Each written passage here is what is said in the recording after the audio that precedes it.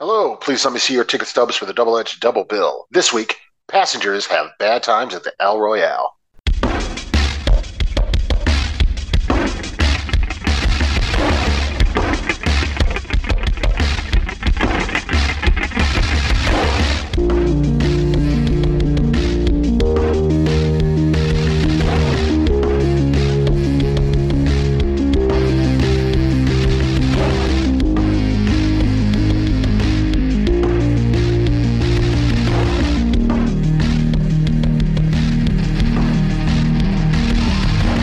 Each week, Adam Thomas and Thomas Mariani will come to the table to discuss the randomly selected yin and yang of a double feature. Then, both will have to pick a number between 1 and 10 or to seal their fates for the next episode. One will have 2 good movies, the other 2 bad ones. Let the chaos begin. I am Adam Thomas, and my life pod is somehow opened, and that stuff. I'm just going to live for a year getting drunk and eating all the time, but I am still svelte as ever. And I'm Thomas Mariani, and excuse me, my accoutrement is saving my place in the podcast. Cool. But welcome, everybody, to the Double-Edged Double Bill, which is a show where Adam and I, every week, we talk about a good and a bad movie we picked at the end of the previous episode, based around a general topic, and we decided, in honor of Knock at the Cabin is coming out this week, which is a movie from M. Night Shyamalan, which is about a family that is stuck inside of a cabin when a group of intruders come in and basically try to force them to follow a certain apocalyptic cult-like prophecy. It's very interesting, and especially in that, Adam, I actually did something I rarely talk about on the show. I read a book. Yeah, right, dude. If it's not a fucking, like a Linux manual, I don't believe it.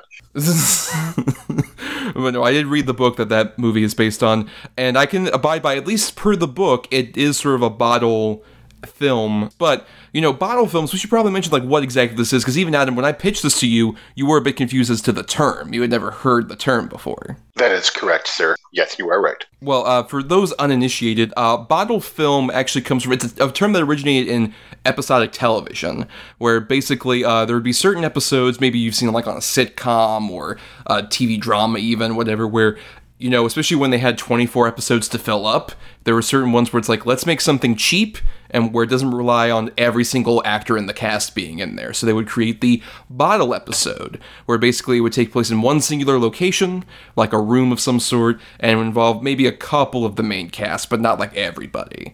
So it would basically, you've seen, I remember there was say a Parks and Rec episode where that happened, where most of the episode was Ron and Leslie stuck inside of one part of the Parks and Rec department building. And it's a recurring trope, you're at least aware of that kind of scenario that's happened in plenty of things you've seen. Oh yeah, for sure. I just didn't know there was a predetermined term for it. But yeah, it happens all the time. It's like you said, most in television you tend to notice a lot, but I guess sort of in the way we're doing it is, movies that take place in kind of one location. So they're saving the money on not having to, kind of, maybe not in our bad feature, but they're saving money by not having to move location and stuff like that. Well, yeah, and even arguably in our good feature, because they build a rather elaborate location with various different rooms and stuff. That's but true. At the same time, I think that concept, especially in film, is so fascinating, especially happens a lot with indie movies, where you can have say, I only have access to this one location, so we're going to shoot most of it, even, Kevin Smith with Clerks. Right, yeah. Clerks. That's probably one of the biggest examples. Or Evil Dead. Right, that's true. The Evil Dead 2, stuff like that, where it takes place basically in just one singular sort of household or the surrounding area, stuff like that. We opened it up, especially with our 2 films. They definitely take place in multiple rooms and sort of it spans around. There's flashbacks and stuff, especially in one of ours, to what sort of people were doing outside this bottle location. But do you think that's an interesting idea to kind of limit the location of a movie, because you think that sprouts a lot of interesting kind of conflict or potential storytelling avenues that you wouldn't expect from one with sprawling locations? It lends itself to sort of maybe smaller contained character study or character pieces more than these big wide open sprawling landscape heavy location change things with the one location, and you have to sort of rely on your story to make it work. Yeah, and, sort of that necessity is the mother of invention thing we talk about on the show commonly. Yeah. Right, especially on the independent movies. But the two movies we're covering today, like we mentioned, aren't necessarily super low-budget affairs. Because we picked at the end of our last episode, as we usually do, the two movies, the bad and the good pick. We'll be talking about the bad pick first with Passengers, which was Adam's pick. And then we'll be talking about my good pick of Bad Times at the El Royale. So let's go ahead and rip off that Band-Aid, Adam. Let's talk about Passengers.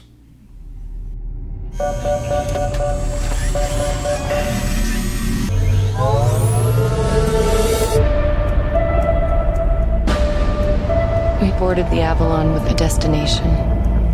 120 years hibernation means we'll wake up in a new century on a new planet.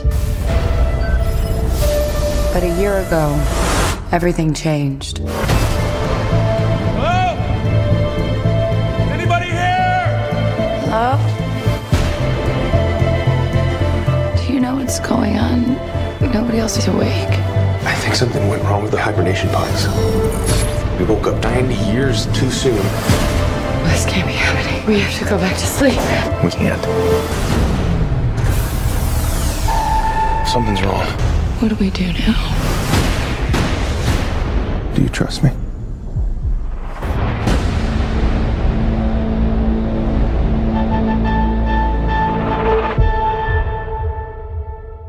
So Passengers came out December 21st, 2016, from director Morton Tildum.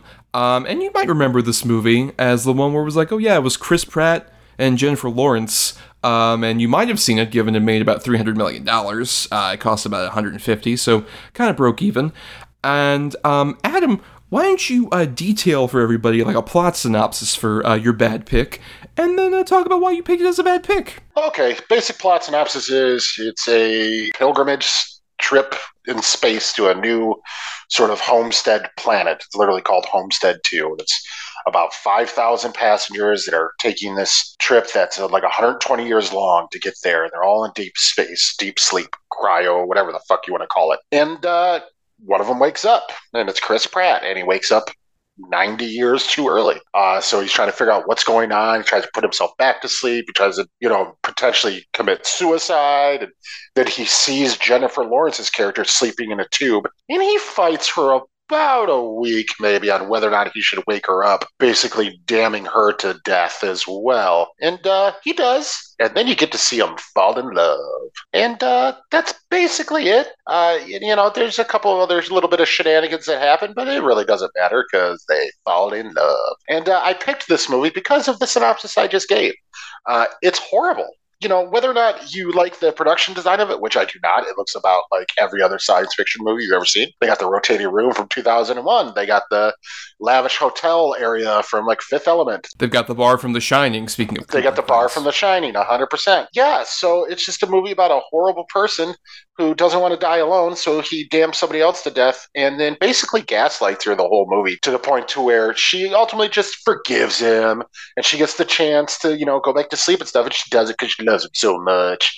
It's fucking stupid. Well, yeah, I had not seen this because I'd heard a lot of bad word of mouth, mainly based around a lot of what you were talking about, Adam, and I think the frustrating thing is I don't think it's a terrible idea for the movie just based on the very basic concept of it, in terms of like, oh, there's like these two people that wake up and one of them has made this horrible decision. And I think there's a fascinating sort of like sci-fi curiosity you could have with that idea. Especially, I think the problem is that the execution of it is, one, from Chris Pratt's perspective, which I think is a mistake. And two, more crucially, they tried to make him extremely like sympathetic without much of any kind of like questioning, like you mentioned, because like there's a point, because a big thing you also didn't mention is that like when she initially wakes up, he does not tell her that he woke her up. He says like, oh yeah, I woke up like a year ago and your thing failed, and I don't know, just like it's a sad tragic victim of circumstance kind of thing.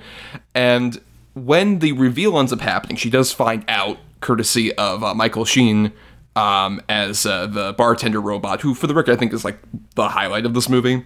I think he has like the best bits of this, with I think his design and also his performance, I think is genuinely quite good. But when Lawrence finds out, that should really be the kickoff to this being a true horror movie, I think. Because, like, the way that I would probably frame all of this is to, like, have it from her perspective. She wakes up, she sees him there, and she initially is under the assumption, as much as the audience is as well, like, oh no, they both woke up accidentally, this is tragic. Then that reveal happens, and then in a good movie, you would have her try to fucking do something to get away from this guy, and maybe still save the ship like they do at the end, but more importantly, trying to save the ship while also he is chasing her down. It's just like, if I can't have you, no one can. That's the good version of this movie. I agree. The bad version that we got is one where all that shit happens and she finds this out, and then by the end of the movie, she literally says the words, "I can't live without you." Fuck the fuck off with that. And then they have the monologue when Andy Garcia, for some reason, walks in the room, and we lived a beautiful life together, and all this bullshit. And you're like, dude, fuck this. Like, it's such bullshit. It is such bullshit. Yeah, like you said, that I can't live without you garbage. How long is she mad at him? A couple weeks, maybe? Maybe you get the impression that's the other thing with the time. They don't really explain, except for like 3 different intervals, how much time has gone by, which is fine. I guess you don't really need to know, but at the same time, so what? She's mad at him for a couple days, a week, and then like all the Lawrence Fishburne wakes up, so the shit hits the fan, and then blah blah blah. Talk about another wasted actor. The Lawrence Fishburne thing is where this movie turns from like offensive to just offensive and fucking stupid. Like that's. We'll talk about it more. It's fucking dumb. That's the thing, though. This whole movie, it's like, I agree with you. I thought that too when I first even heard what the movie's about. I'm like, oh, this could be like, if they do something fun with it, it could really work. And blah blah blah. If they don't, they give you the most bland, like dumb version of it. I totally agree with like if she was like, I'm done with you and trying to get away with him, and he was basically stalking her around the ship and shit. Like that would be fucking terrifying and would really work. I'm not going to do that because it's mega heartthrob Chris Pratt at the time. That's not going to happen. Now it wouldn't because of Jeebus. It's such a poorly executed attempt at like a romance story. Like that's ultimately the problem with this movie. It's not even a sci-fi thriller or anything like that, or sci-fi suspense. It's a stupid romance movie cloaked in a better sci-fi movie. Like they might as well be from a small town, and he originally lived there. And she came home for Christmas. You know what I mean? Like, yeah, he's the local like handyman. Like that, it's so ridiculous. But to be fair, that would also be very interesting if you did that and no one else was there. Just like, I'm the only one who lives here now. Everyone else is gone. They're sleeping. I got left behind. Oh look, I'm sorry. I do have one friend. Kevin Sorbo's here.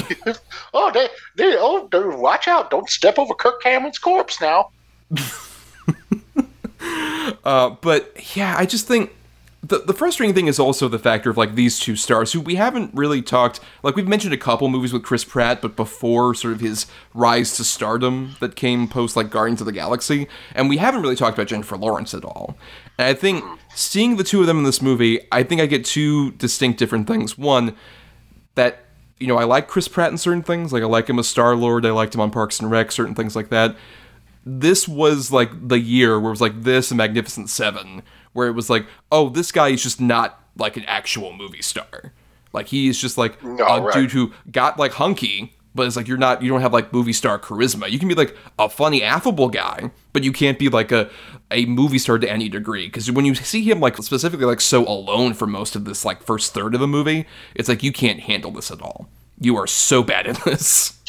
Chris Pratt works really well in an ensemble that he's not one of the main focuses. Except for like Guardians. Okay, I'll give him that.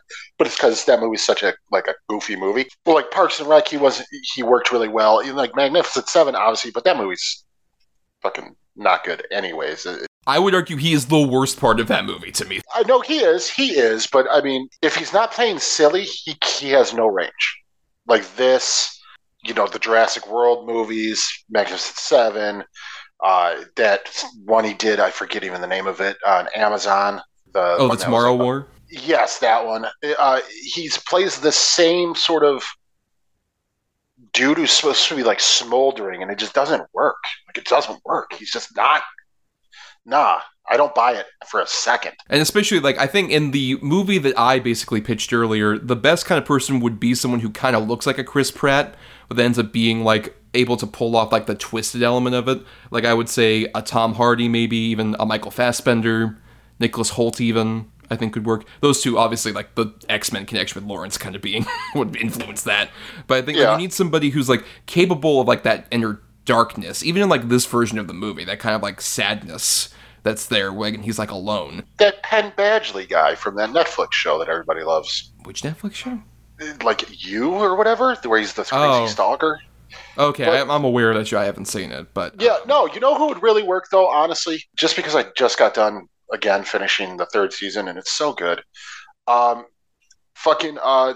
God, Will Graham from Hannibal. Oh, Hugh Dancy. Oh, yeah, Hugh Dancy. That's interesting. Yes. He'd be able to grow a better scruff than the fake one Chris Pratt has. Oh, it's so bad. It is so terrible. It's like he has a fucking Brillo pad on his face. It doesn't match his hair at all whatsoever. And the wig is so poorly, like the long wig is so fake too. Yeah. Like it just looks terrible. Oh, look, put dark circles under his eyes, so that means he's been emaciated. Which, wow, he's still in pretty damn good shape. Yep. Yeah, he doesn't look at all like either fat Pratt or super skinny Pratt. He's just like, I'm still kind of me. Basically, I'm not going to actually gain any more weight. But the bummer also is that, like, I think Lawrence actually would work in a better version of this movie. Because I think she especially sells, like, when she finds out about all this, that sort of, like, horror that she has. Because I think, like, she, at this point, was sort of, like, in the middle still of, like, post-Hunger Games, still kind of in the doldrums of her X-Men period, just kind of being in, like, that, and also a bunch of David O. Russell movies. It's a bummer because, like, she, I think, is genuinely a very talented actress, and she just kind of caught up in that weird sort of popularity storm that she had after, like, Silver Linings Playbook, where everyone was like, oh, you fell down at the Oscars and you eat pizza. You're just like us. You're just a ditzy girl. And it's like, no, she actually has a lot of range, and she's very, if you've seen any recent interviews she's done with, like, her Causeway movie, she's a very smart person who actually has a lot of, like, thoughts about, like, how she should, like, move forward with her career. And that Causeway movie, I chased this movie with that. Much better use of her and various other people in that movie. And just here you can tell it's like it's her just being used, quite frankly, for her looks. And her acting is like secondary in the eyes of like Morton Tildum and everyone else involved. Yeah, I agree. I'm not like necessarily a huge fan of hers, but I do think she's got talent. Just unfortunately, post-Hunger Games, it was mostly just junk. I mean, like you said, you had the X-Men movies, which she doesn't give a shit in any of those movies. It's so obvious. By the time you get to I would say by like Apocalypse and Dark Phoenix, she is like on the outs with them. Oh, way on the outs. Like Dark Phoenix, it looks like she's reading cue cards. And she literally gets killed off in like the first third of that movie because she's like, I don't want to be here anymore. Yeah, right. I am done. Which I just saw something that the rumor is she might potentially be signed on to redo the role. I hope that's not the case. Based on every single interview I've heard from her actually saying things, it doesn't seem like that's what she wants to do. I hope not. If she does, hopefully it's just like a cameo in the new Deadpool or whatever. Because that's what I want. I want multi-universe bullshit. That's what we all want. No, that's what the world wants, Adam. It has to happen. No, yep, right. I do think in a better version of this, she'd be a lot better. Like, think of her like the horror she goes through in like Mother. Throw something like that in this, you'd be like, oh my god. Especially with some dude like gaslighting going crazy. I will say she does do one of my favorite things in the movie, where she just kicks the living shit out of a sleeping Chris Pratt. Yeah, good. She's whooping his ass. Yeah. At the same time, I've seen this once before this, and I completely forgot how it ended. Big shocker. To the point where I'm like, oh, at least they're going to kill him. Oh, okay, wait, she saved him. Oh, he's going to die in the thing. Okay, no. Okay, wait, though. He's going to die and she'll be in the pod. Okay, cool. Oh, there he is. He's at the bar. Oh, no, she stayed. Like, it's so dumb. It's so dumb and bad. And like I said, her monologue when she's reading it, because I think it's supposed to be like her book she wrote or whatever. Because she's like a journalist, yeah, and she says, like, that's some of the best I've ever written. There's no, like, inflection. She doesn't care. She doesn't care. She's so tuned out of this. She's talked many times in like recent interviews about how tuned out she was around this time, and I get it. She feels just like overexhausted. Oh yeah, well, dude, because she was in everything. Like she was popping up everywhere, much like he was really at the time. I mean, her even more so though, because I mean, she was starring in 2 major franchises. Well, I guess he is too, technically, Guardians of Jurassic, but who gives a fuck?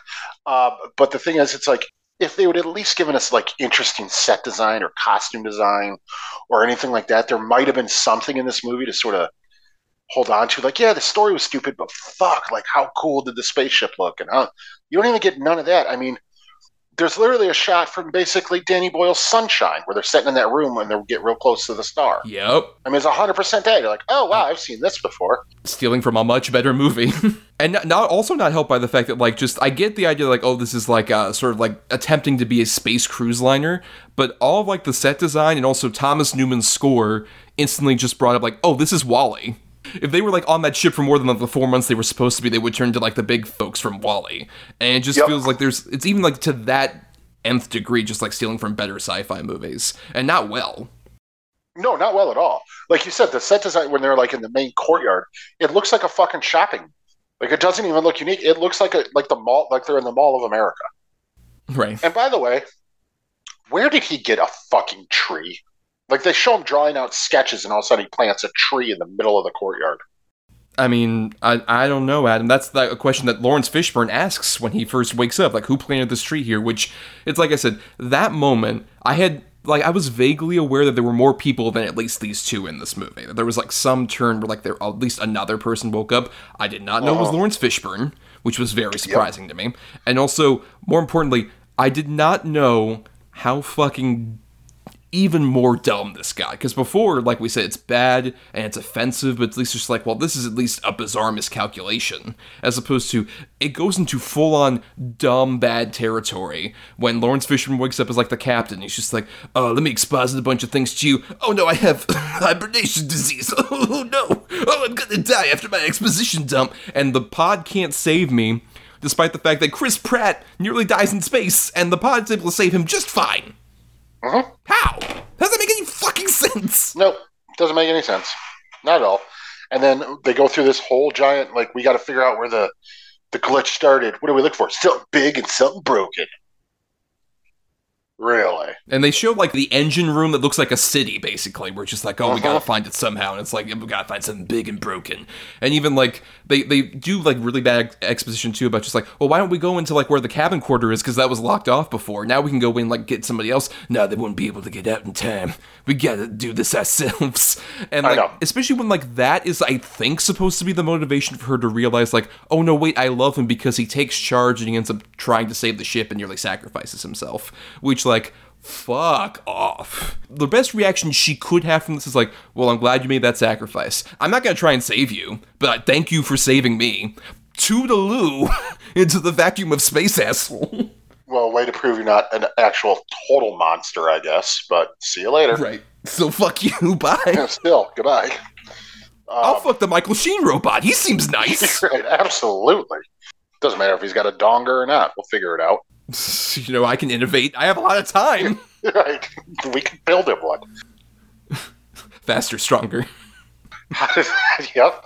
How does that fucking tree become a forest in like 78 years? And also, wouldn't that mess with any of the tech? If, like, an overgrown forest is growing there? Yeah, with a waterfall somehow? Like, I don't know much about, botany or anything like that, but I'm pretty sure it takes a little bit longer than, like, 78 years for an entire sort of agricultural system to develop. No, Adam, it was really fueled by their love. By the way, with no fuel, no soil, or anything. But I'm not hearing you, Adam. I can't hear you over my tears crying about their beautiful love. They had a beautiful life together, ultimately. Right. Beautiful life together. I heard that. I heard that they had a beautiful life together. Beautiful life. Good for them. Andy Garcia got to witness the end of it.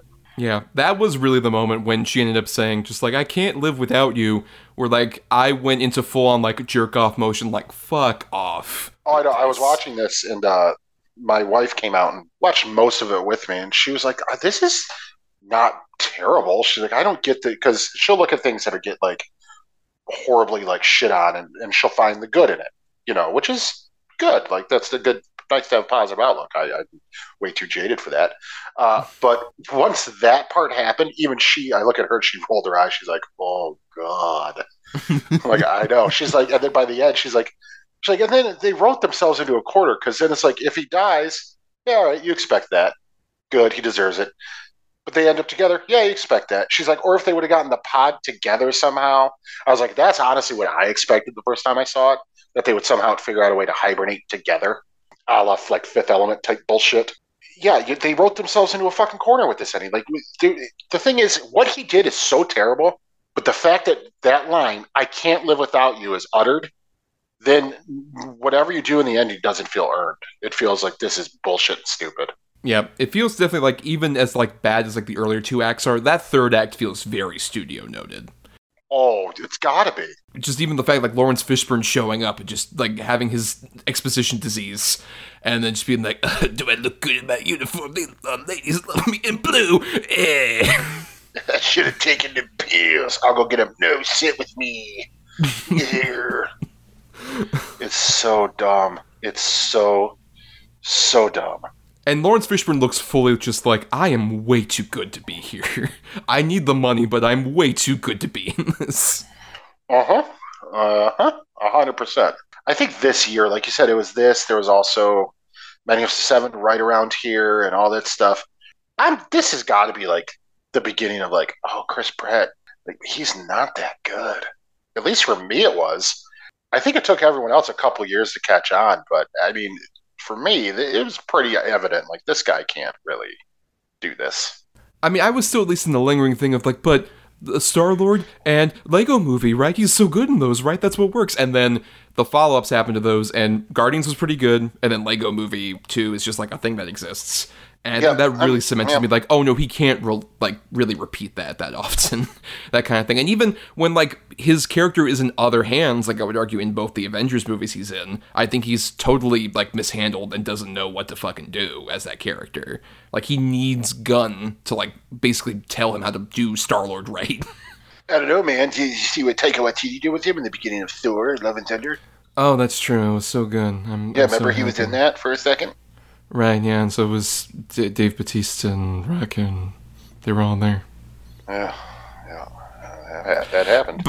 But yeah, I would say this is definitely like the beginning of that kind of like that doubt about Pratt for sure. And this movie also kind of marks a big turning point in terms of like big Hollywood film for me, where like this is around the time where like this is sadly, it is an original script. It's not based on an IP. It's trying to sell itself on two movie stars.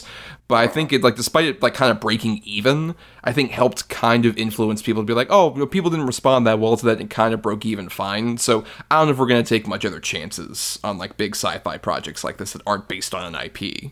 It feels like it's not the cause, but it's, like, a brick in that wall, I would argue. Yeah, I definitely don't think it's the cause either, but it's definitely didn't help. Let's put it that way. Because it'd be very easy to, like, with a project coming up that, you know, is a sci-fi, you know, sort of small piece with only a couple actors in it, to be like, yeah, well, we tried that with Passengers, and we had two huge movie stars, and we still only broke even. So it's just The money's not there. It's a shame, dude. It really is. You know, I mean, Jennifer Lawrence and Chris Pratt, they're doing fine. But it's a shame that these soulless type movies like this come out that either are just not in the right hands or get studio dicked to death, and then it just sort of kills the chances for anything new and original for years. And I mean, I'd argue, when is the last like big budget original like sci-fi movie that you can think of that wasn't based on a pre-existing IP? I'm struggling to do so. That's not MCU or like a Lego sequel to something. Right. Most of the ones that pop up are like definitely smaller things, like say an Ex Machina. They're like not big budget. Yeah, like it's straight to, independent theater, A24 style. But as far as like a major release, I mean, one that I can point to, Chris Pratt's latest one, like a year and a half ago or whatever, that was straight to Amazon. That you can't remember the title of anymore because it's a generic ass title. And I saw it, and I can't even really remember what happens in it. So that goes to say a lot. But yeah, now it's kind of relegated to television, and which is fine. I mean, at least the content is still out there. But like I said, it's a shame that I would say MCU-itis is sort of is still there in Hollywood. Like, if it's not going to be a guaranteed hit, they're not going to make it. Yeah, but at least at the same time, we got people like Lawrence has her production company. That's how she got like that Causeway movie put together. She produced it. She's going to be producing more stuff. She's at least trying to keep interesting cinema alive, while Chris Pratt is picking his nose waiting for another Jurassic movie to be greenlit. Chris Pratt is fucking probably kicking himself in the ass for some of his acceptance speeches that came out. I think he's picking his nose in happy glee. Mindless glee. Hanging out with it. Well, he's probably hanging out with his father-in-law. Oh, that's true, right? You're such an idiot. God, you're so stupid. What's the matter with you? It's still so weird that he's in the Schwarzenegger family. It's so bizarre. He's technically the Schwarzenegger and Kennedy family. Oh, that's right. Yeah. Chris Pratt's a Schwarzenegger / Kennedy now. What the fuck? Oh, well, I mean, on that note, Adam, let's go into final thoughts, because we have another movie we'd like to talk about a lot more extensively. So, your final thoughts on Passengers. It's really dumb. It's a lot of really stupid, sort of stereotypical cliche set design wrapped in a really missed opportunity of a story starring two people, or one seems bored except for little bursts, and the other just is incapable of handling the material. Other than Michael Sheen as a really cool, sort of quirky robot bartender, there's really not much more to offer in this movie. Even some of the scenes that should have been cool, like the gravity scene with the pool. Like, at first, you're like, oh, wow, and then it just kind of goes on for too long, and then it looks bad. That's the other thing, too. A lot of the CGI in this did not hold up whatsoever. So, yeah, this is ultimately a big skip, and if I watch this again in 2 years, like, I think that's about the amount of space, I will have forgotten a lot of it again. So unless you were just sort of fascinated by Chris Pratt or Jennifer Lawrence, or you're a big fan of them, or you're a completionist of their career, I don't really see any reason to watch this or recommending this to anyone. Yeah, you gotta memento yourself and put a tattoo just like, do not believe Passengers' lies, so you don't do that again. Yeah, remember Passengers tattooed on my hand. Which one was Passengers? Is that the one where Chris Pratt fights aliens that's on Amazon? Yeah, and then Joe Panalano will walk in and give me a Polaroid of myself. You idiot! Like, whoa, what the fuck?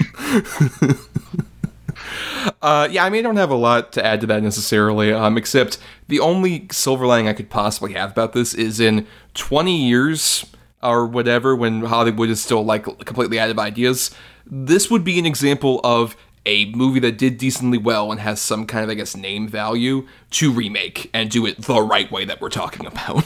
To actually because I think there is an interesting concept at its core that could be a terrifying sort of sci-fi horror movie with especially two very talented actors playing off of each other. Just this wasn't it, Chief, and not by a wide margin, as it goes from kind of interesting potential idea to creepy, upsetting twist and turn that's trying to make you sympathize with a horrible monster person, to the dumbest, typical blockbuster bullshit with that third act. Like, that shit, I will never forget how much it insulted my fucking intelligence with that fucking last third of this movie. Just fuck right off with that bullshit. You loved it. You were sitting there with your 7-Eleven fucking tornadoes or whatever the hell they're called, and your big gulp, and you're like, this is awesome. Well, that's true. Like, right now I'm really pissed off at the third act, but then by, like, the end of this, when the third act of Passengers sacrifices itself, I'll just be like, I can't live without you, third act of Passengers! You go out there in space, I'll come with you. It gaslit me into believing that was a great ending for a movie. Yep, 100%. Well, let's talk about another movie that, didn't do very well either, not nearly as well as even The Passengers, but one that we think deserves a bit more attention despite its name, Bad Times at the El Royale. It's a little too quiet in here, it gives me the willies. You're just too good to be true. Sir? Can't take my eyes off of you. We have a problem. You'd be like heaven to You watching me? I only watch who they tell me to watch. Who's they? Management. You think you could just take what's mine? I wouldn't come a hunting.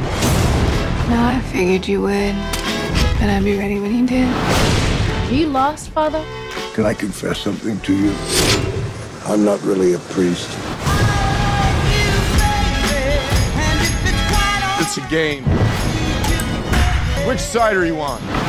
Right, wrong, God or no God, red or black? I've done horrible things. So's everybody. Shit happens. Get the whiskey. So, Bad Times at the El Royale came out October 12th, 2018, from director-writer Drew Goddard, who this is his second, and as of yet last film. He hasn't directed another film since this, and he directed previously Cabin in the Woods, but he also written a couple of things, including The Martian, which was sort of the big script, and then that movie's big success and everything got him the sort of blank check, as it were, to make Bad Times at the El Royale, which, if you don't know what this is, because you probably are unaware of this movie, given it had a very quiet and sad death at the box office when it came out. Basically, it takes place in the late 60s, I believe, because of the Richard Nixon commencement thing that's happening on the TV. It's specifically like 69. And it takes place at this hotel that is at the border of California and Nevada. That's the whole gimmick. It's like separated right down the middle, where one side's Nevada, one side's California. About a bunch of people that arrive at this hotel. One of them is this priest played by Jeff Bridges. Another one is this singer played by Cynthia Erivo. There's a salesman played by John Hamm. There's the guy who is running the hotel by himself, pretty much played by Lewis Pullman. And there's also a mysterious woman who comes in, played by Dakota Johnson. And they all sort of get rooms at this hotel. And from there, we unravel a bit more about their backstories and why they're here, why some of them have fled over to this corner of the U.S., and things unravel from there. And I wanted to put this as a pick because I saw this in the theater. It was one of the few, because for its $32 million budget, it only made $31.9 at the box office, so very poorly. But I kept pitching it to you, Adam, as like you would ask, like, hey, what's a good movie that, like, you have your extensive voodoo library, you have Bad Times at the El Royale on there. That's a good one I would recommend you watch. And you're like, yeah, sure, I'll watch it at some point. And then about a year ago when I visited you, and we were doing a lot of, like, late-night movie watching while I was up there in Michigan, I said, you know what, this is a good time. I think you'll really enjoy this movie, Adam. And, did you enjoy this movie, Adam? Yeah, man, this movie's fucking great. This movie is super, super solid. It's funny, it's dark, it's got a lot of violence, disturbing shit. Some of these people, this are at, like, the top of their game. And, you know, a couple, like, one big name that shows up that we'll get into. Really chilling, dark, just performance from him. Maybe, like, its most villainous performance, I think, yet. And he's really good in it. Yeah, I really, really like it. You know, I said then, and I'll stick by it, this is like, it feels like a Coen Brothers movie that was never made by the Coen Brothers.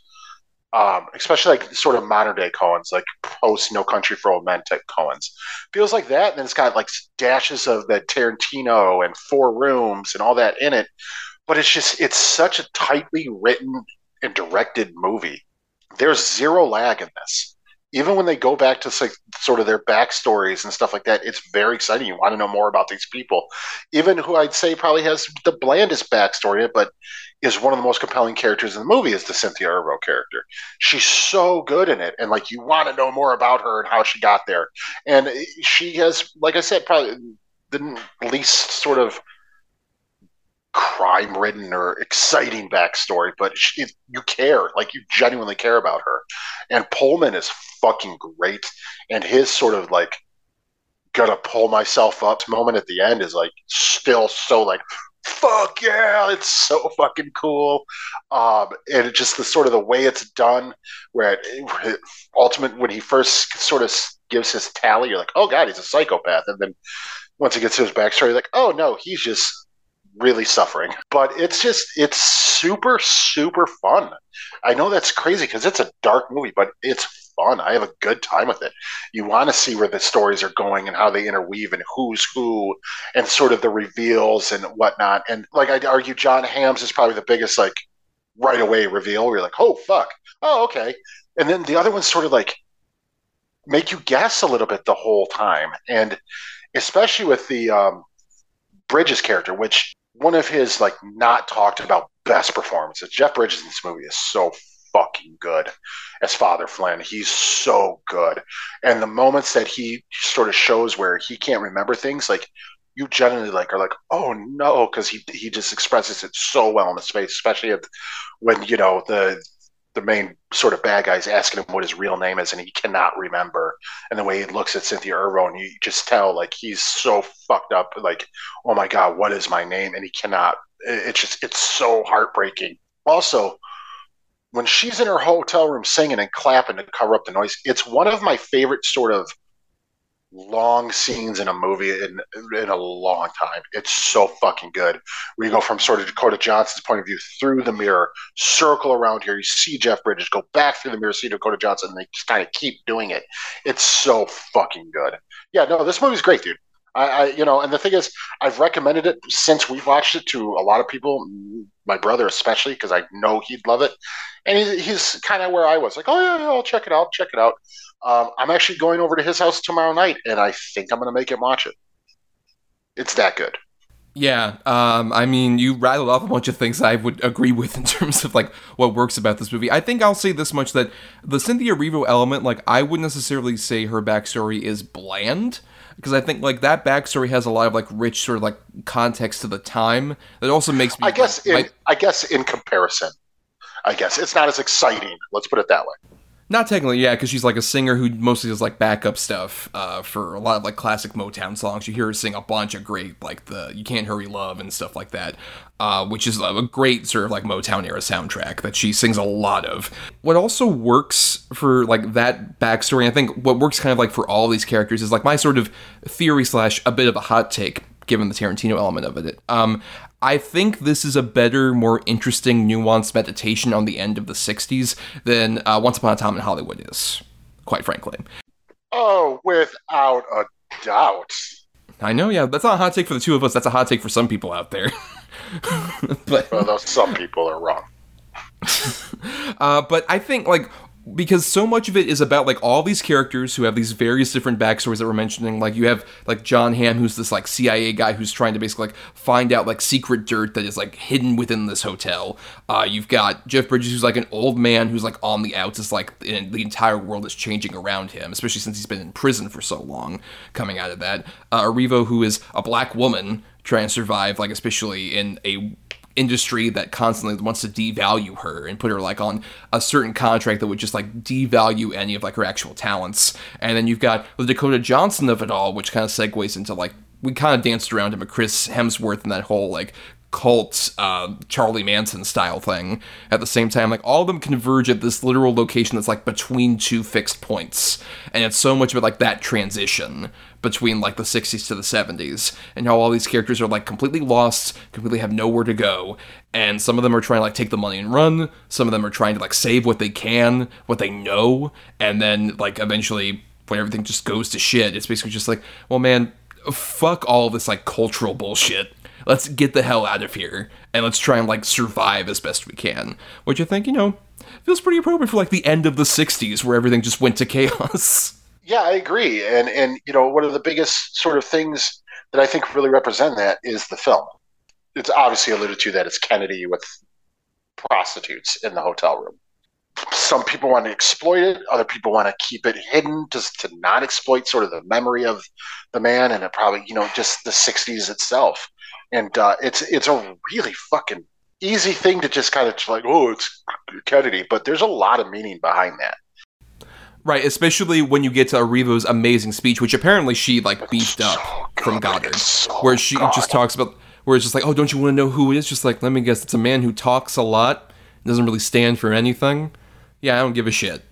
I don't care. I don't want to know what that is, because, like, it's not going to really change anything if I found out about, like, what this guy actually did, because, like, no shit, a guy in power would probably, like, go off to the back doors and, like, fuck some, like, prostitute somewhere, right? And when she's like, and he, just like you know, to Hemsworth, and he's about to say something, she's like, don't care, I've heard it.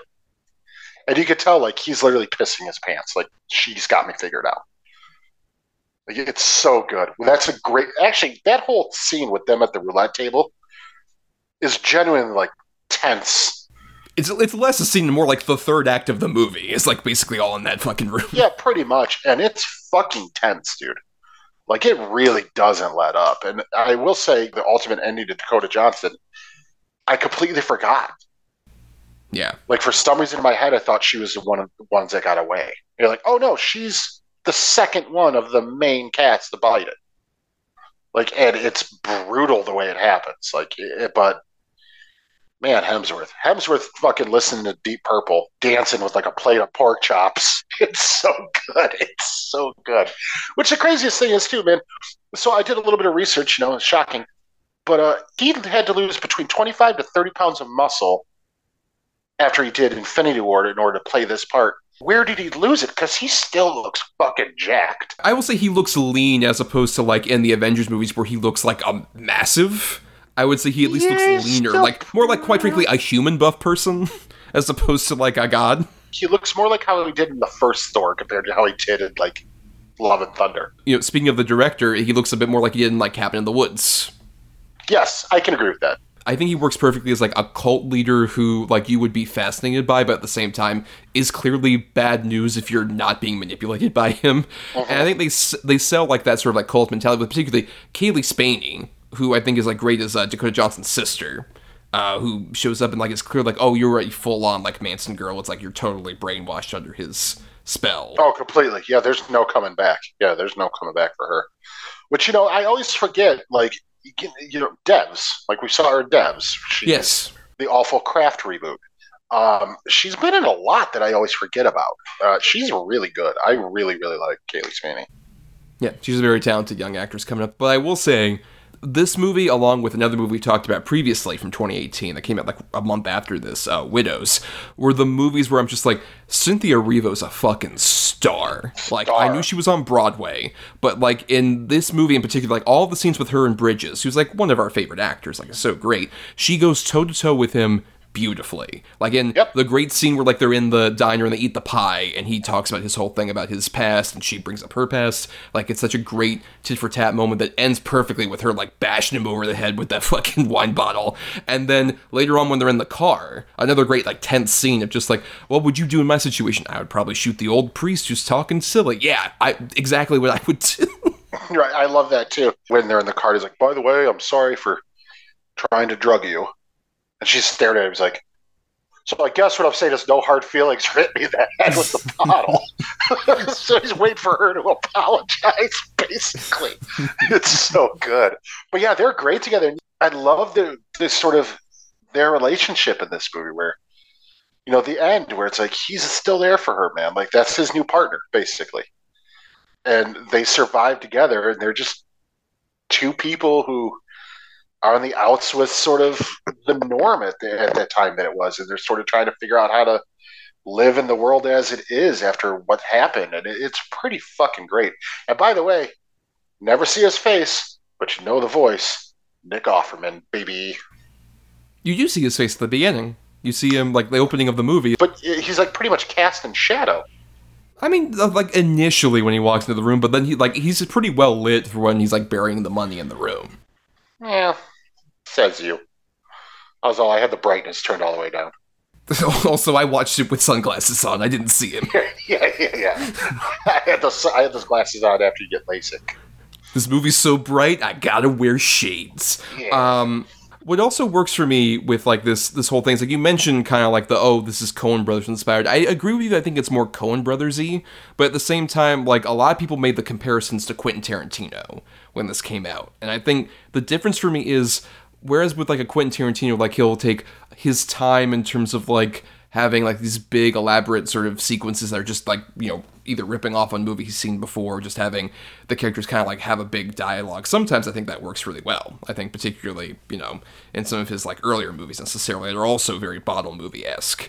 But I think in with this, it feels so much more like any of the dialogue that happens isn't just there to be cool, it's also there to tell you something about the characters. It's a lot more interesting and intriguing. Like when John Hamm first shows up, and he does this whole thing about just like, oh yeah, I'm a salesman, and here's my card, and here's all this and stuff like that. There's all these like interesting tells where it's like, okay, this is a front of some sort, but also certain things creep out about him that are obvious, like how he treats Cynthia Erivo that whole time, where he's trying to be friendly, but at the same time is very clearly still has prejudice behind him and stuff like that. Like there's so much detail that you find out about him to when you find out like, oh, he's a fucking CIA agent. Like, of course, that makes so much sense, because he's trying to completely obviously, like, I am no trouble to you whatsoever. Now, if you'll excuse me, I gotta go to the honeymoon suite and dig out all these fucking wires that are in here. No, I agree with you. I think I have heard obviously the Tarantino comparisons before. I kind of made one earlier. I meant more or less where like you could tell maybe he was influenced by Tarantino, right. But I definitely agree. There's at no point in this movie, even with the Hemsworth, where Hemsworth could potentially be the biggest character in it, where like he's just so cool, and you don't get that. No, he's terrifying. And also the dialogue, it's not laden with F-bombs or racial slurs and all that, as Tarantino is known to do now. No, I can see the influences for sure. And same with, like I said, with the Coens and stuff. But it's definitely its own animal, though. Like, that's the thing. Like, I have no problem with movies and directors and writers sort of showing their influences. But when it becomes almost like a carbon copy, like, oh, the Coen brothers could have just done this, or Tarantino could have just done this. I don't think that's the case. I think Goddard came into it with sort of a respect and appreciation for his filmmaker and his storytelling idols, and sort of used those influences and created something really cool and unique. It's very rare nowadays that you get an ensemble cast movie, at least for me, and I genuinely am interested in every single person in the cast and who they are, where they've come from, why are they there, and all that. And this is definitely one of those that does it for me, where like, what the fuck? Whoa, this is crazy. Who? What? Why 123? Why? What? Where? What? And then you find out. It's so fucking good. Like I said, even with like Tarantino stuff, like the last one, Once Upon a Time in Hollywood, I didn't give a fuck about half of the shit that happens in that movie. Or Hateful Eight, I don't care about all of these guys. Michael Madsen's in a bed the whole movie. Why do I care about where he comes from? Like, it's just, but this one, like, I genuinely want to know who everybody is and why. And I think the Rose character, Boots or whatever they call her, by the end, she's basically catatonic when he shows back up. But when you just kind of get the glimpses of the things he put her through, you're like, oh, it's terrible. It's just kind of, it's disturbing in a way, where he makes her fight the other girl for a chance to fuck him. Like, it's sick, but you get why she'd be so fucked up in the head. But without that, the character wouldn't mean as much, or wouldn't have that much impact. Like, you need those little moments. And this one, I think, gives you enough for every character to flesh it out just to the point where it's not overdoing it, and you have enough story to where you're genuinely curious where they're going to go from here, if they're going to survive, and what they will do. And I think the ultimate payoff of what happens with the two survivors is really fucking good. Right, yeah, it's not a movie that's necessarily obsessed with being as cool as I would argue a lot of Tarantino is. It's definitely much more of a movie that, like, knows exactly what it is, which is like the 60s pastiche, which, based on the box office results of this movie, not necessarily a cool thing all the kids are into. But I think, like, it knows just, like, okay, we want to make this, like, interesting story about, like, all these, once again, characters who kind of represent the 60s, kind of, like, coming together at a certain point and then diverging off. And I think it feels like this interesting thing where, like, even the speeches that, like, the speech I mentioned that Cynthia Erivo gives, it's not like a super, like, overwritten kind of Tarantino-y thing. It's much more of like an actual, just like, I'm fucking tired of your bullshit speech, which I think works so much better, where it feels just like, no, this is actually coming from the character rather than just, this is a cool bit, right? Yeah, and it's 2 minutes long compared to like 8. Right, like it's just 10 her, pages, right? Yeah, it's her just fucking venting, basically telling him, fuck you, do what you're gonna do. And that's pretty much it. Right. And even like the small character back and forth and all that stuff, it unravels more about these people, where I agree, like, it doesn't reveal everything to you, and I think it's smarter for that. It's the greatest example of just kind of like giving you enough, but leaving you wanting like just enough more about these characters, to where I don't want like another bad time at the Royale necessarily, but like I like seeing like these few big brief glimpses we get of these people. I find them fascinating for what we do get of them. And I think we should probably go into just like the actual location, because I mentioned earlier, like the set design of the Royale is amazing. It's all built from scratch. It's based on, I know there's a real hotel that's kind of like in a similar spot, like the Cal Neva, which is like the one that's like in between Nevada and California. That was a real hotel that existed. But this feels just like, it feels so authentic to that period, with just all the detail, like the differences between California and Nevada sides, and even like the rooms that we get glimpses of, or even that back area where like we see the two-way mirrors and stuff like that. It is such an immaculately designed place that you want to see like all these scenes unravel in, once again, this contained location. Yeah, right, exactly. And I love that it's just the right amount of sort of kitschy and tacky, with California on one side, Nevada on the other side. Like, how many movies have you seen, or how many times have people done it? Where like, now I'm in California, now I'm in Nevada, now I'm in California, now I'm in Nevada. They jump across the line, and just the fact that you can only drink and gamble on the one side, and coffee's 25 cents on the other side. Like, there's so many fucking really fun ways they use it, but at the end, I mean, just ultimately what happens to the Pullman character where he dies right in the middle. You could also take away sort of the purgatory allegory from this. Like, these people are stuck in the middle between choose which one's heaven, choose which one's hell. But that's almost, you could take that away from this, where like these people who are just lost end up in this place, and they're just, again, lost, and they're stuck. It's such a smart fucking movie that is really a shame that it bombed. I mean, granted, I don't want a sequel either, but I feel like this one should be at least talked about a lot more than it is. To the point where, you know, when you even tell people like, oh, you should watch Bad Times at El Royale, if they're not like total film dorks like me and you, they have no idea what you're talking about. I mean, if anything else, I wish it didn't sort of put Drew Goddard's career into sort of a tailspin. Yeah, crazy. None of the stuff that he's written, at least, has been produced. There's been a lot of, like, turnaround development for his stuff. Remember, he was going to be the guy who he was working on the Daredevil show for a bit, and then left to do the Sinister Six movie for Sony, and then that fell apart. Yep. That's unfortunate. Yeah. Well, I mean, it's not. I'm glad we didn't get the Sinister Six movie, but it's unfortunate he left Daredevil for it. But it's unfortunate just that this guy, like, who's, I think, incredibly talented based on just, like, the scripts that he has done. Like, I think Cabin in the Woods is great. The Martian's a really good screenplay. He wrote Cloverfield as well, previous topic of the show. Like, that dude, I think, is so immensely talented, and I wish, like, we got more from him. Especially, I would want to see him direct again, because between this and Cabin in the Woods, I think he's a very talented director. At the same time, he's a great writer. Yeah, I completely agree. Yeah, I just period want more from the guy. It's kind of unfortunate. Like, is it because of this movie that he's not really doing anything, or is it just sort of bad decisions?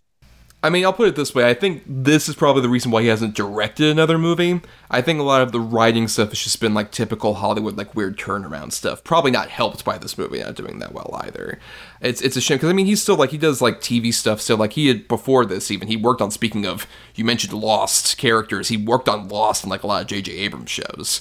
So he's not, like, begging for money necessarily, but at the same time, it's a shame that, like, he doesn't, like, this feels like, at the very least, like, he took his opportunity to be like, I'm hot right now, a lot of people want to see my script. Like, literally, there was a whole thing where behind the scenes, when he was pitching this script to various studios, he would literally have a courier come over to a studio executive's, like, office and give them a tablet where the script was on it, and then the guy would have to leave with the tablet. So it was like that secretive because everyone was like so hot on The Martian. So I think it's like he definitely took advantage of like, this is my time to do whatever the fuck I wanted. And you know what? God bless him, because I think this movie is great and would not be done in a modern studio system. Kind of speaking to what we said about earlier with Passengers, no studio would spend $30 million on a movie like this now at all. No, not unless one of those names we've mentioned that its influences are. Like, if the Coen brothers or Tarantino came out nowadays with a movie like this, they'd get that budget.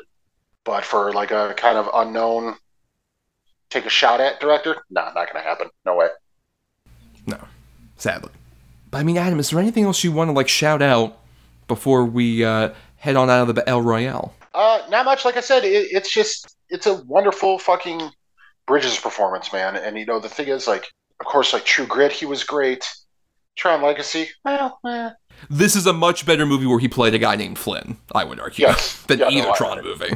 No, I agree. I can agree with that. But yeah, like I said, True Grit, the Old Man show, that's on, things like that. But man, he's so good in this. And for such a sort of beloved actor, you know, who I'd argue post Lebowski fell into like a Pacino post Son of a Woman sort of thing, where he's kind of played the same character and everything. I would argue that's way more like True Grit, because there was a point where he just couldn't stop talking like Rooster Cogburn in every movie he was in. Well, but before that, he was all the dude in pretty much everything. Like, even Tron Legacy, like, hey, far out, man. You know, like, it's okay. But this, like, it's a really fucking good performance. And, you know, I think he's on the mend health-wise, which thankfully, because yes. I love that dude. But this is one of those that I hope, you know, sort of gets remembered or discovered, if not for anything for his performance. Because as good as Cynthia Erivo is in this, he is still my favorite in this. I think it's fucking great. Yeah, it's just a great example, like, this entire ensemble where, like, Erivo was great. This was the first time I saw Dakota Johnson in something where I was like, oh, no, you're actually very good. I want to see more of you in other things. Because this was, like, right after, like, the 3 fucking 50 Shades movies. I will absolutely agree with that, too.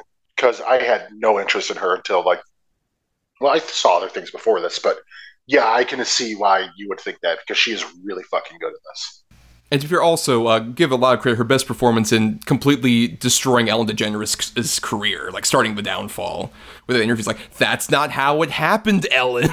Yeah, good. Hell yeah.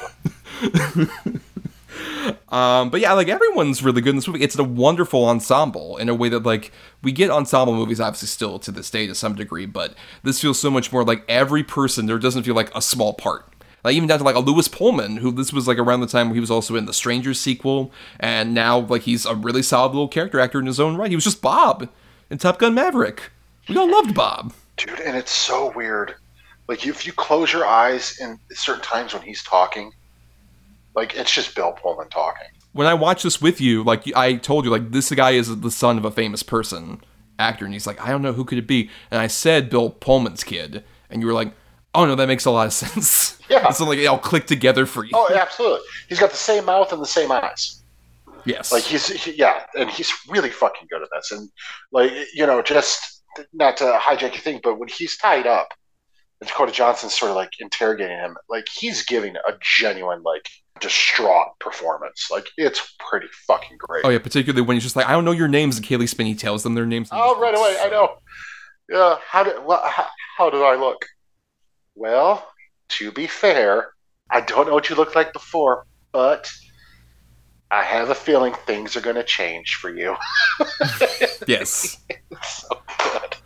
And even earlier on, the bit where, like, he's introducing the hotel, and he does the whole spiel, just like, the El Royale was built in, like, this particular area. Because John Hamm makes him do it again, too. Yeah, do the thing again, do it. Do your little presentation. Oh, and Hamm is, like, this is one of the best uses of Hamm in the movie, which is saying not a lot, because he isn't often used well in movies, but this is a great example of how to use him. I agree.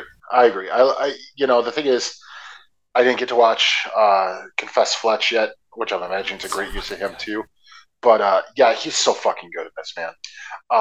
Like, I liked him in, like, his little bits in Bridesmaids. I think he's really funny. But other than that, no, he doesn't really get great movie work, but in this, he's really solid. I'd say, well, he had 2 great sort of roles this last year alone. Apparently, Confess Fletch, which, again, I can hear you every time I say it. It's so good. But it's so fucking good. Top Gun Maverick, he's really solid in, too. With Lewis Pullman as well. Just with like, Lewis Pullman, yeah. You're a loose cannon.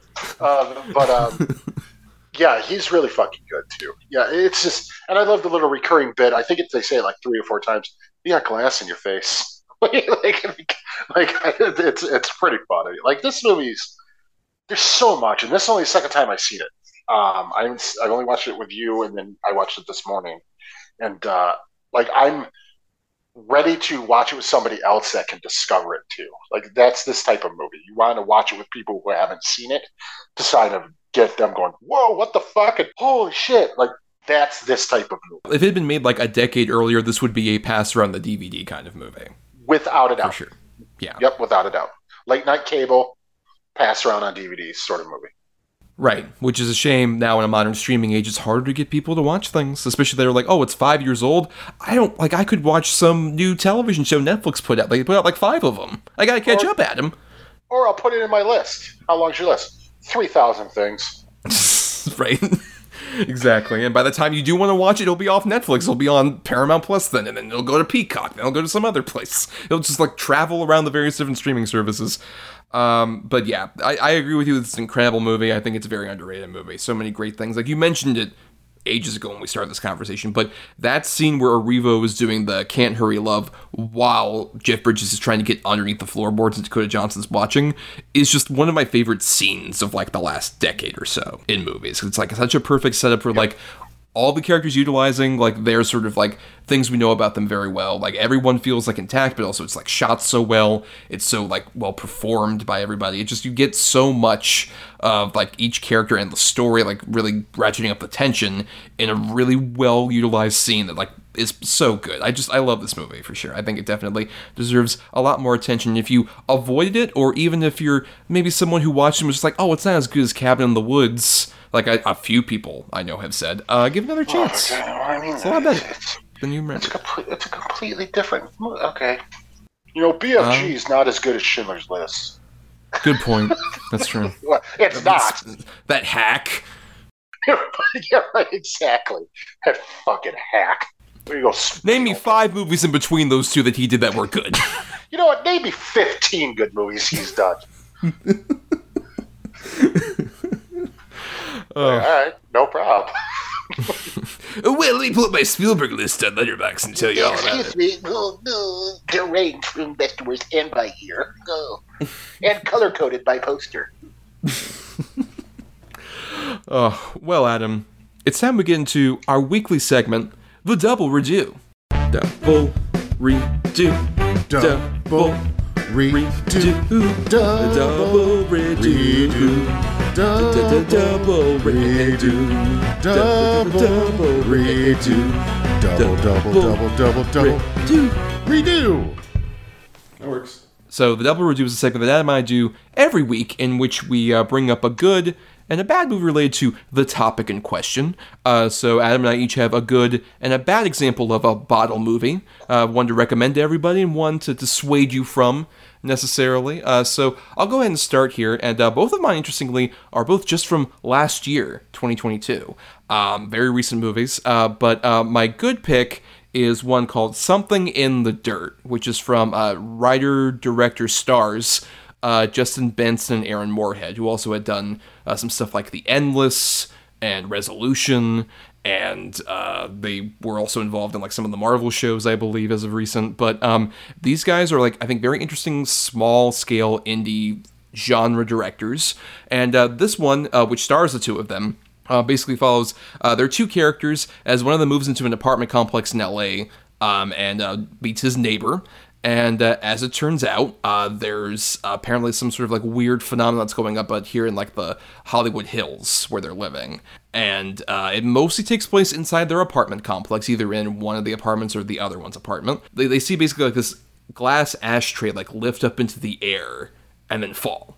Like it happens like a bunch of times over the course of like a week or so. And they decide, you know what, let's film it. And let's do like a little documentary. So there's partially documentary elements, and there's also like weird, interesting kind of like spiraling elements that feels like one of them is especially going down a weird conspiracy rabbit hole that I find fascinating. You see like the two of them, you reveal a lot more about their characters as they kind of like are together, and you get like, there's a lot of like interesting tension, there's a lot of funny moments, there's a lot of just like really good indie, especially like sort of like sci-fi horror elements that I think just make this a really interesting, unique movie that I saw when it was briefly in theaters, and I think is like a tremendous little underrated gem from last year that I'd recommend to anybody out there. And then my bad one was one that premiered on Netflix and was one of many, as we mentioned, like movies that come out on Netflix and then disappear into the ether. It is called Windfall. So it stars Jesse Plemons and Lily Collins, who play like a couple. He's like a tech mogul of some sort. They imply he's kind of like, you know, a sort of Elon Musk type guy. And they're like going off to their vacation home in the middle of nowhere when they end up getting ambushed by this guy who breaks into their home, played by Jason Segel. And it's basically this like little attempt at like a thriller where the three of them are kind of like stuck in this room together as Jason Segel is like, okay, you need to wire me like some money. And it's like, well, it's a Sunday. I can't wire you any money right now. We have to wait until like Monday so I can bring it over. It's like, fine, I'm holding you hostage for 24 hours then until you can like get me the fucking money that I need. And there's an interesting idea to this concept, and like Charlie McDowell is the director, who, interestingly, son of Malcolm McDowell and Mary Steenburgen, and he had done previously a movie called The One I Love, which is a much better small movie that stars Mark Duplass and Elizabeth Moss, that I thought was like a really solid debut movie, and I was like, oh, I can't wait to see more from him. And then Windfall and his other movie, The Discovery, have kind of shown like, oh, he likes doing these intimate bottle movies because it feels like, quite frankly, he can just use like his parents' vacation houses and get famous people to be in them. I don't think anyone in the cast is that bad. I like Lily Collins and Jason Segel, like in this kind of like interesting different roles for them. And then Jesse Plemons, I think, is the highlight. I think he's a great actor in general, but I think he's fun as like this asshole rich dude who you kind of want to see have a downfall to a certain degree. It's about 92 minutes long, but it runs out of steam way before that. Even that small running time is near completion, and it just kind of feels like it sputters out. And it doesn't do a lot of interesting stuff with the location. Once again, it just feels like, is this Mary Steenburgen's fucking vacation house that I'm looking at here? Cool. I don't care about this fucking situation. I kind of want to leave it. So those are my 2 picks. Okay, I haven't seen either, but I really did like Endless quite a bit. So Something in the Dirt, I will watch, keep an eye out for. It's not really streaming anywhere right now, but I'm half tempted to just rent it because it sounds great. I like those guys. I like that type of movie. Absolutely on the watch list, for sure. And then Windfall, I've never even heard of. I like Jesse Plemons quite a bit. I do like Lily Collins a lot. Jesse Plemons, to me, Gary and Game Night, best performance ever. It's so fucking good. But yeah, it's just okay. With those type of movies that I haven't heard of, usually if they pop up on your bad review, I don't even bother because usually you're right.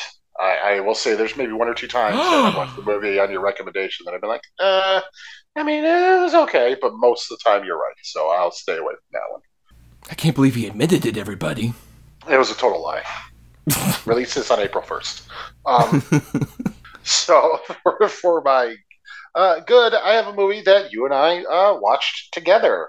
It was a really little movie, came out in 2019, got a really good cast, Bill Skarsgård, Micah Monroe, Jeffrey Donovan, Kira Sedgwick as our 4 main leads, and it's like a dark comedy horror movie. It's called Villains, and basically it's Bill Skarsgård and Micah Monroe are a young couple who are on the run because they robbed a gas station and their car broke down, so they end up breaking into this house and they plan on robbing it when the homeowners come home, and it's Jeffrey Donovan and Kira Sedgwick, and of course, turns out they have a kid chained up in the basement, and it kind of goes from there, and it just gets crazier and darker. But I will say Bill Skarsgård so funny in it, Micah Monroe so funny, Kira Sedgwick so unhinged, but man, is Jeffrey Donovan fucking fantastic.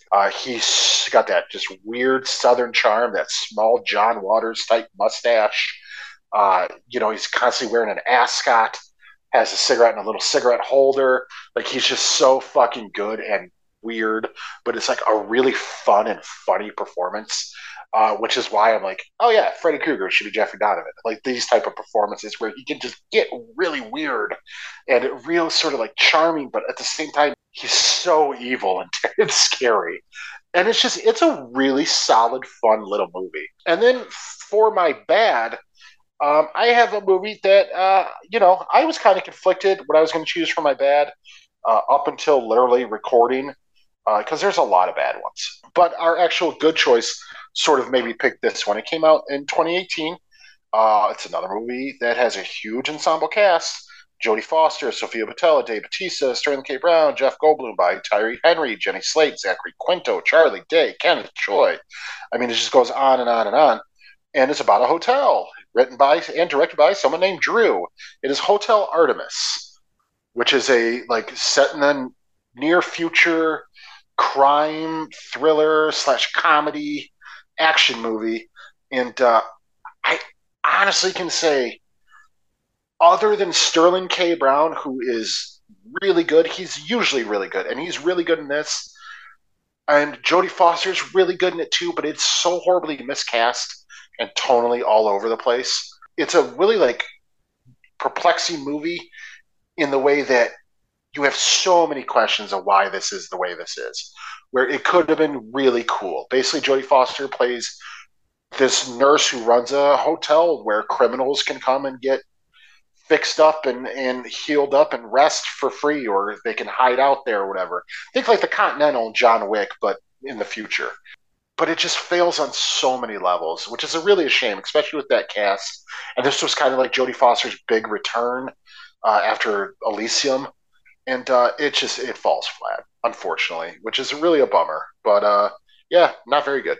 Yeah, I have not seen Hotel Artemis. That was definitely a movie when I saw the trailer was like, this feels like it could be either a great movie that's not going to do very well or a movie that will be forgotten to time. I feel like it's more like the latter, based on a lot of what you've said, and also just it did not make any kind of imprint whatsoever. It doesn't have like a huge fan base yet. I don't know, maybe in 10 years, just like the underrated masterpiece of Hotel Artemis. It gets reclaimed. Hey, every movie does after. Yeah, Batista won an Oscar. Let's go back to his original movies. Right, that's true. Shout out, though, Brian Tyree Henry, recently nominated for an Oscar for that Causeway movie I mentioned earlier. He's great in it. Yeah. Congratulations to that guy. That guy's awesome. Yes, for sure. But then, as you mentioned, we did watch Villains together, and I had heard about Villains, but I didn't really give it a watch until we watched it together, and that was a tremendous little movie. Yeah, I agree. I think it does such a great job with, like, its small location, and all the actors are very good, but especially Jeffrey Donovan was, like, because that dude I just know was, like, he's the guy on that Burn Notice show that apparently either everyone watches or no one watches because it lasted 10 years on USA. I always knew him as Jeffrey from Blair Witch 2. That is true. He is in Blair Witch 2, yes.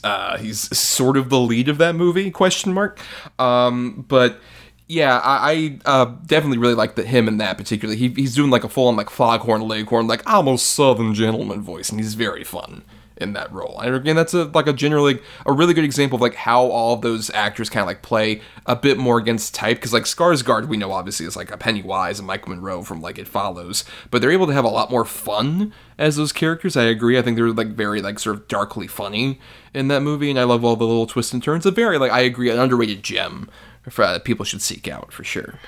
You know what? One of my favorite things about that movie is that I forgot to mention when I was talking about it that I didn't realize until I was reading about it. Bill Skarsgård's character on his wrist has a tattoo of the car from Death Proof. That's true. Totally makes sense to me. What a dummy. But let's repeat our titles for everybody out there, just in case you want to jot them down, put them on your watch lists and such. My good pick was Something in the Dirt, and my bad pick was Windfall. And my good pick was Villains, and my bad pick was Hotel Artemis. Yes, and we'll be closing out the show, though stay tuned for some housekeeping and our picks for next week as we go through our thanks and such for the show. We want to thank some people like Chris Oliver for the intro and outro music used in our show. Listen to more of his music at chrisoliver.bandcamp.com. Thanks to Christian Thor Lowley for our artwork. Follow him at Night of Water, that's Night with a K, _of_water at various socials for all his great stuff. And thanks, of course, to our loyal Patreon supporters at patreon.com/DEDBpod, where for just $1 a month, you all get to do stuff like listen to bonus podcasts we put up, every month, and also some vote and polls for individual movies we'll cover on future episodes, and also topics and such. And, we talked about a bad Lawrence Fishburne movie on this particular episode, Adam.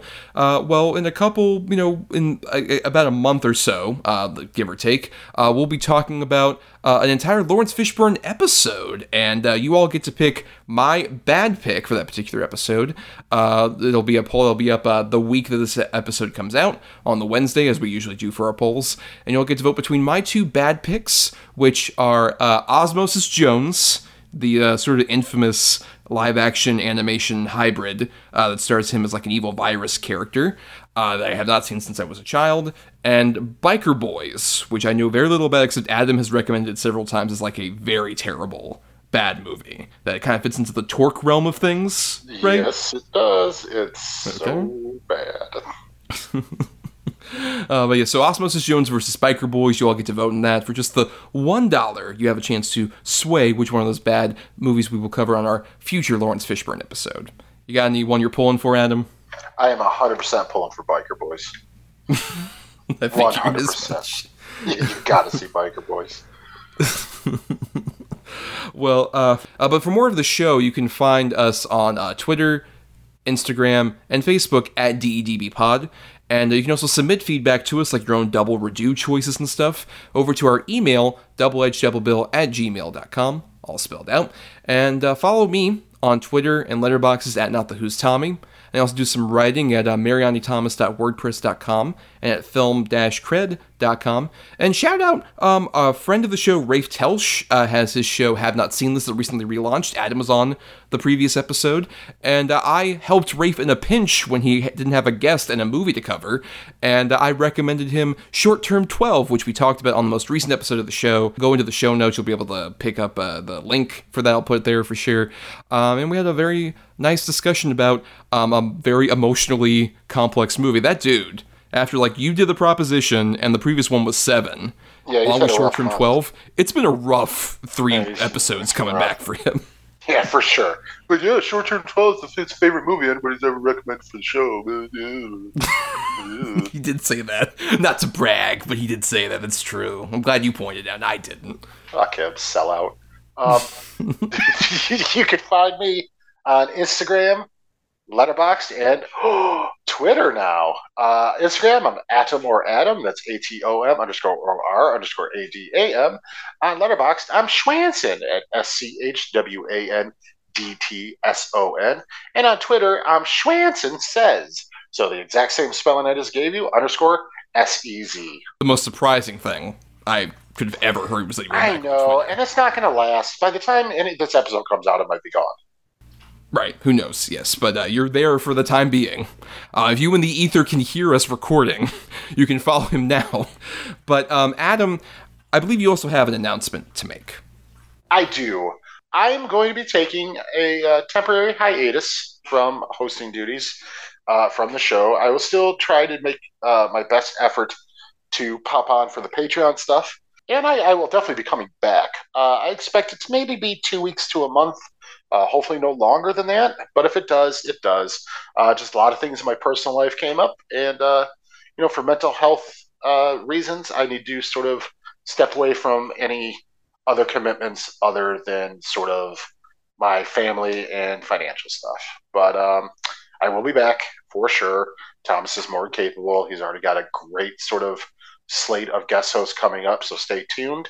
I'll miss it, but like I said, I ain't going to be too far away. Yeah, and I mean, we talked about this privately, and I'll definitely say what matters most to me, Adam, because obviously through this show we've had a genuine friendship really build. Is what I would argue. Don't answer that. But I would say what matters to me more than anything beyond the show or anything like that is if you had to take a mental health break, that totally makes sense. And that what matters most is your personal mental health and any of these other things. If you need to take that break, I'm totally cool with it. The show, obviously, we you mentioned, I have a bunch of guest hosts lined up who will be taking your stead. But I think it's also important to note that at the very least, whatever sort of opposite of the picks I have, you will still be bringing to the show. If I have the good picks, you'll bring the bad picks, vice versa. Yep. That's the big thing. So you'll still have an influence over the show. It'll still be my choices, for sure. Yes. But, I'm going to absolutely fuck so many of the co-hosts. I'm sure you will. Oh, boy. But hopefully you get that rest, and I can't wait for you to, whenever you're ready, to come back to the show. Thanks, I appreciate it. And like I said, I will be back for sure. He won't let me give him away too easily. He just needs a break, then he'll be right back on my back. It is as easy as a block button, baby. But for more of us and the future episodes with a bunch of great guest hosts, subscribe to us on Apple Podcasts, Stitcher, and other podcasting platforms. If you're listening on Talk Film Society, why not listen to all the other great shows on the network? And you can also dig into our archives and our Podbean main feed for over 200 episodes before we even joined TFS. And nothing else. If you can't support us on the Patreon, money can be tight. We get it, totally cool. But the completely free way to help us out is to rate, review, or simply share the show around, because it gets us more visibility out there. It gets more people into the cult of DEDB. Neither of us are good looking as Chris Hemsworth, so don't even think that. No, but we will dance to Deep Purple, and it will very much upset you. Yeah, we're like if John Hamm ate Chris Hemsworth and then got a really bad tan and an acid peel. I mean, bad tan, I don't know if that really was, like, if your tan completely left your body, like, it just jumped off. You're right, if your tan makes you opaque. That's us. Well, Adam, it's time now we did the picking for next week's episode, which we do this at the end of every episode. Adam and I have, either 2 good or 2 bad picks. We switch off on the quality for that, and we assign those numbers between 1 and 10. So usually when the 2 of us are here, it'll be one person saying, I'm going to pick number 6, and the other person will say, okay, that's close to number 5, which is this particular choice, and thus that gets us our good and our bad pick. Though, at least for, this episode we still have now, the Godfather rule is still in effect. Adam has a veto burning a hole in his back pocket. Adam and I got vetoes to use at the end of, back in our last anniversary in May. And I've used mine already, where I heard a particular choice, and I've said, like, you know what, I don't want to cover that choice, and said, actually, I'll take the cannoli, and so we went with one choice instead of the other. Adam still has that veto he has to use by May, but I think we can safely say, Adam, that that veto will be put on a shelf in your absence, and it'll be there waiting for you the moment you come back to potentially get rid of another choice. Yeah, it's going to turn into a dry, stale cannoli. As opposed to, it's been almost a year now, so it's not at all dry and stale now, but the moment it goes on the shelf... It's still good. It's still good, yes, for sure. But you might be able to use it for my bad pick for this upcoming episode that, we'll be doing the picking for, where in honor of Magic Mike's Last Dance is coming out. We're doing dance movies. So not just specifically musicals, but movies that are all about the art of dance to some degree. And you have the 2 good picks, I have the 2 bad picks. So, Adam, for your 2 good picks, I'm going to pick number 8. All right. At number 8, on the dot, I have a movie. It's a remake, but it's more of like a total reboot / reimagining. From 2018, it is a remake of one of, if not my favorite horror, definitely my favorite Italian horror film of all time. I have the 2018 remake of Suspiria. Oh, Suspiria. Which we have done redos, and we've talked about elsewhere, and definitely off mic, but we've never really given its due. That is true, yeah, and it's one that came out within the lifetime of the show. And it's one that I've been curious to talk about, for sure, yeah. Definitely down for some Suspiria 2018. Especially that's a movie, unlike the original that does take place as dance studio but has little dancing. This one's got a lot more dancing in it. A lot of dancing. And really creepy but well choreographed dancing. Yes. But what was your other choice, Adam? The first Magic Mike. At number 2. I mean, yeah. Yeah. Only one problem. There's really only one major problem with that movie, and it's Alex Fedfer. Yeah, not great. When Kevin Nash outacts you, you got. Yeah, right. When they ask Kevin Nash back to the sequel, right? Not you. There's a big problem. Yes, but now, Adam, for my 2 bad picks, please pick a number between 1 and 10. I'm going to be a copycat. I'll also choose number 8. Oh, all right. Well, at number 7, I have a movie that is kind of mostly a joke just because of its title, but I can't wait to finally see it, especially having seen the original recently. The sequel is a sequel to. I've got another canon film, Breakin' 2, Electric Boogaloo. You've never seen Breakin' 2, Electric Boogaloo? I only am aware of the title. I've seen Breakin' just recently. Oh, you are fun. In for a treat. So I'm guessing you're not taking the cannoli based on that. No, hell no. No. No way. Right. But on the other side of things, over at number 1, I had a movie from the auteur director Stuart Raffle behind Mac and Me and Tammy and the T-Rex. His most recent film that apparently I've heard is like infamously even worse than most of his other things, Standing Ovation. I've never even heard of that. It's like a singing, dancing competition with a bunch of kids that apparently is awful. Oh, it's a big shocker. From that pedigree, I know. Yeah, it's so weird. Oeuvre. What's it called? Standing Ovation? Standing Ovation. Wow, very few votes, and it's sitting at a nice 3.0 on IMDb. Standing ovation, yes. Yes, for sure. Yeah, buddy. Yes, but we'll not be covering that. We'll be covering Break Into Electric Boogaloo and the Suspiria remake. A lot of fun will be had next week with our guest co-host replacement. Good luck, Adam. Have your fun with your sabbatical, and the window is open to you whenever you're gone. But until then, Adam, ride off into the sunset as I sit here on the burning El Royale. And I'm going to watch from a spaceport. Ugh.